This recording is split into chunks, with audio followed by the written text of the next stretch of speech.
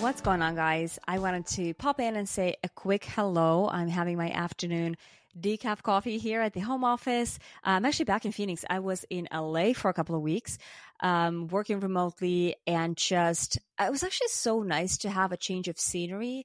I used to travel a lot actually before I moved to America and before I became a founder and was very financially restricted. I used to travel a lot and kind of was always in different environments. And I just feel like it gives you so much more creativity and focus and clarity. And ever since I've started building Zvook, I mean, obviously, I was living in New York first for a few years, and New York is just exciting as it is. I didn't even feel like I needed to change the scenery. And now since the beginning of this year, I've been on the West Coast between LA and Phoenix. And honestly, before I went to LA now for a couple of weeks, I was in Phoenix maybe for, I would say maybe 2 months without leaving, and just going to LA, having a different environment. It was like a little bit cooler there, just even temperature wise, because Phoenix is just insane. It's literally hell on earth, has been for the past few weeks. So it was just really nice to go out for walks and being able to actually spend some time outside, which was amazing. Gorgeous sunsets, just beautiful, beautiful scenery. And I just feel like it's so important as a founder to take a few steps back and find that time and place and environment to reflect a little bit. I think that we are so caught up in our day-to-day and to-do lists and emails and whatnot that it's really hard to carve out that time and even find that kind of peace of mind to actually look at certain things from a more strategic perspective, do some reflections, kind of do a little bit of that more like high level work that I feel like we never really have time to do. So I had actually a lot of time to do that in LA, which I really, really appreciate. And I don't know, it just felt really, really good to kind of pause for a moment and have that opportunity. But now back in Phoenix, and I have very exciting news because today we welcomed on board a new advisor for Zvook. I am so excited about him. He is just knows our industry in and out. He's formerly has been with Spotify as well as with Acast, which is like a huge OG podcasting company. They're like a listed company, very big company. So he understands the podcasting world, and it was just amazing how well we were on the same page. Like from the very first meeting that I took with him, it was so easy. It almost felt like he has been with us for this whole time. I don't even think that it took me, I think I said like maybe a couple of sentences about what we do. And he's like, yeah, no, I get it. Like, I understand.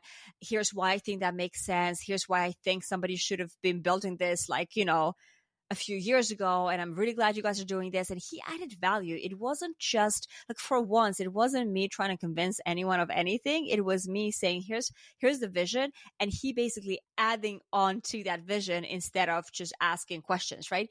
And that's how I feel like, like you can recognize a great advisor or a great investor or a great, hire is when they actually add value. And I think that it actually happens surprisingly rarely. Most of the time when I get into a call, usually people go, oh, so why don't you explain in your own words what you do? And then I do the whole spiel, and then people start asking questions. And then the questions that they ask are usually not very sophisticated, right? So immediately this person didn't actually get it. And listen, I don't know if it's me. Maybe it's like I'm not doing a great job at actually communicating, or it's just a person is too far out from the industry. They don't really understand the ins and outs, and they can't add any value.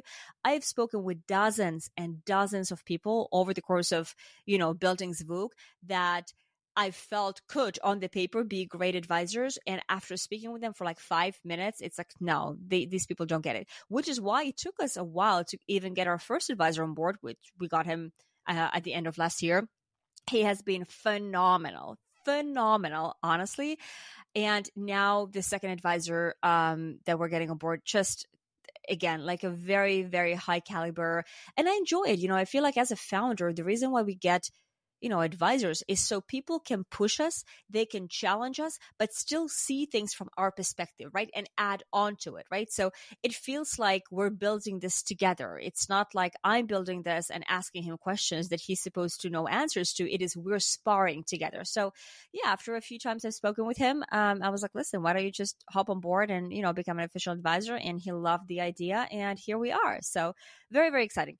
I also have a less exciting encounter with someone, with a few people who they're investors that I've been speaking to, and a very different experience because, as smart as they are in their own right, and I was very, very excited to kind of start speaking with them over the course of several conversations.